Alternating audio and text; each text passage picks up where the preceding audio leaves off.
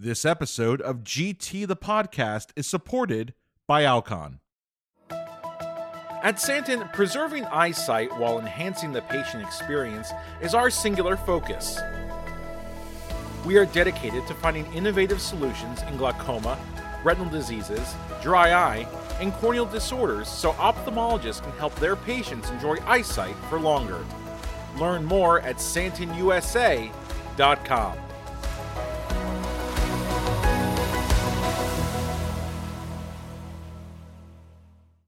This is Ike Ahmed. And I'm Arsham Shaybani. And we want to welcome you to GT the Podcast. We're bringing this to you together with BMC and Glaucoma Today, to offer audible insights into current topics in glaucoma care. Presented by the authors of our latest, most read GT articles. Check it out. Welcome to GT the Podcast. In this episode, Dr. Brian Schaefer, an ophthalmologist at Chester County Eye Care in Malvern, Pennsylvania, recaps the article, The Contrast Sensitivity Story, from the July-August 2021 issue of Glaucoma Today. In this article, Dr. Schaefer takes a look at contrast sensitivity in patients with glaucoma and challenges the old dogma that physicians shouldn't implant multifocal IOLs in these patients. Here's Dr. Schaefer.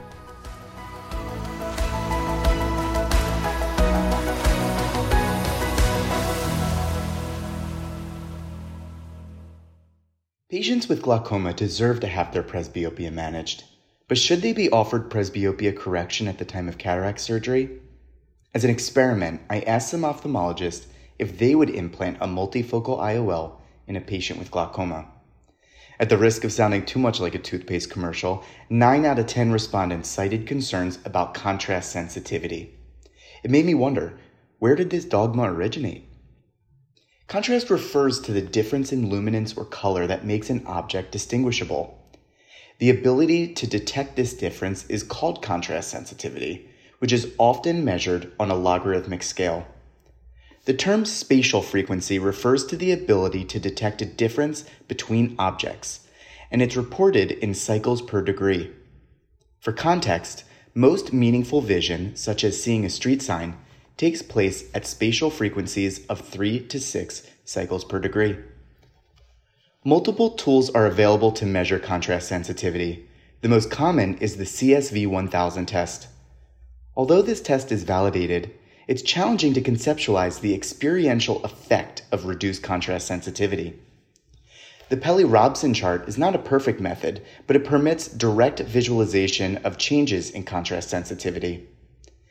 This test features triplets of letters, each of which represents a different level of contrast. By reading 2 of the 3 letters in the triplet, the test subject gets credit for the contrast sensitivity score, the number adjacent to the triplet, at a spatial frequency of 1 cycle per degree. For context, normal eyes have a contrast sensitivity score greater than 2 at spatial frequencies of 6 cycles per degree.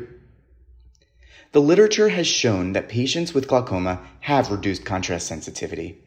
A linear relationship has been reported between mean deviation on visual field testing and contrast sensitivity.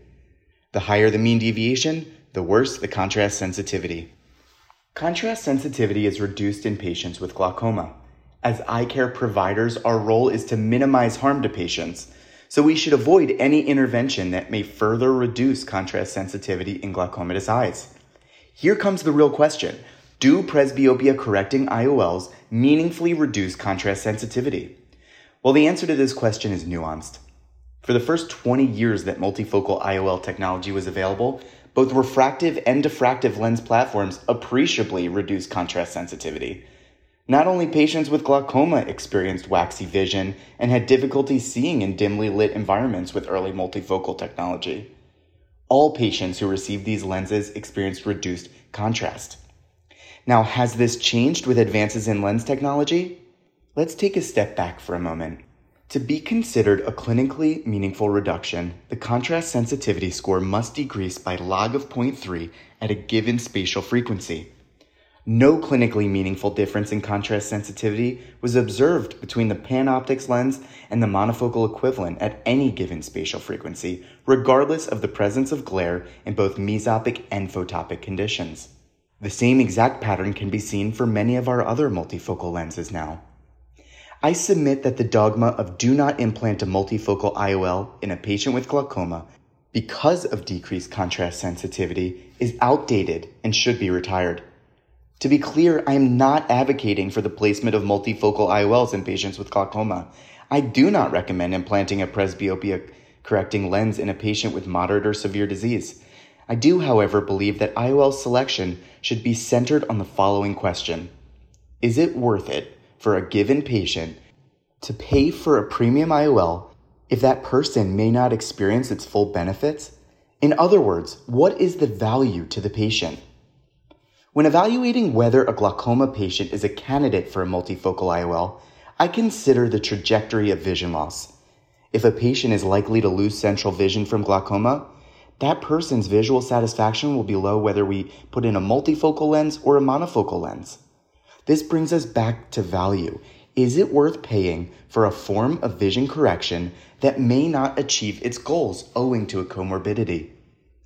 Let us consider a patient with mild intermittent angle closure glaucoma who's now pseudophakic and has not demonstrated glaucomatous progression for 20 years. Based on a flat trajectory, this patient could have benefited from a premium IOL and would likely have enjoyed the value of spectacle independence for a lifetime.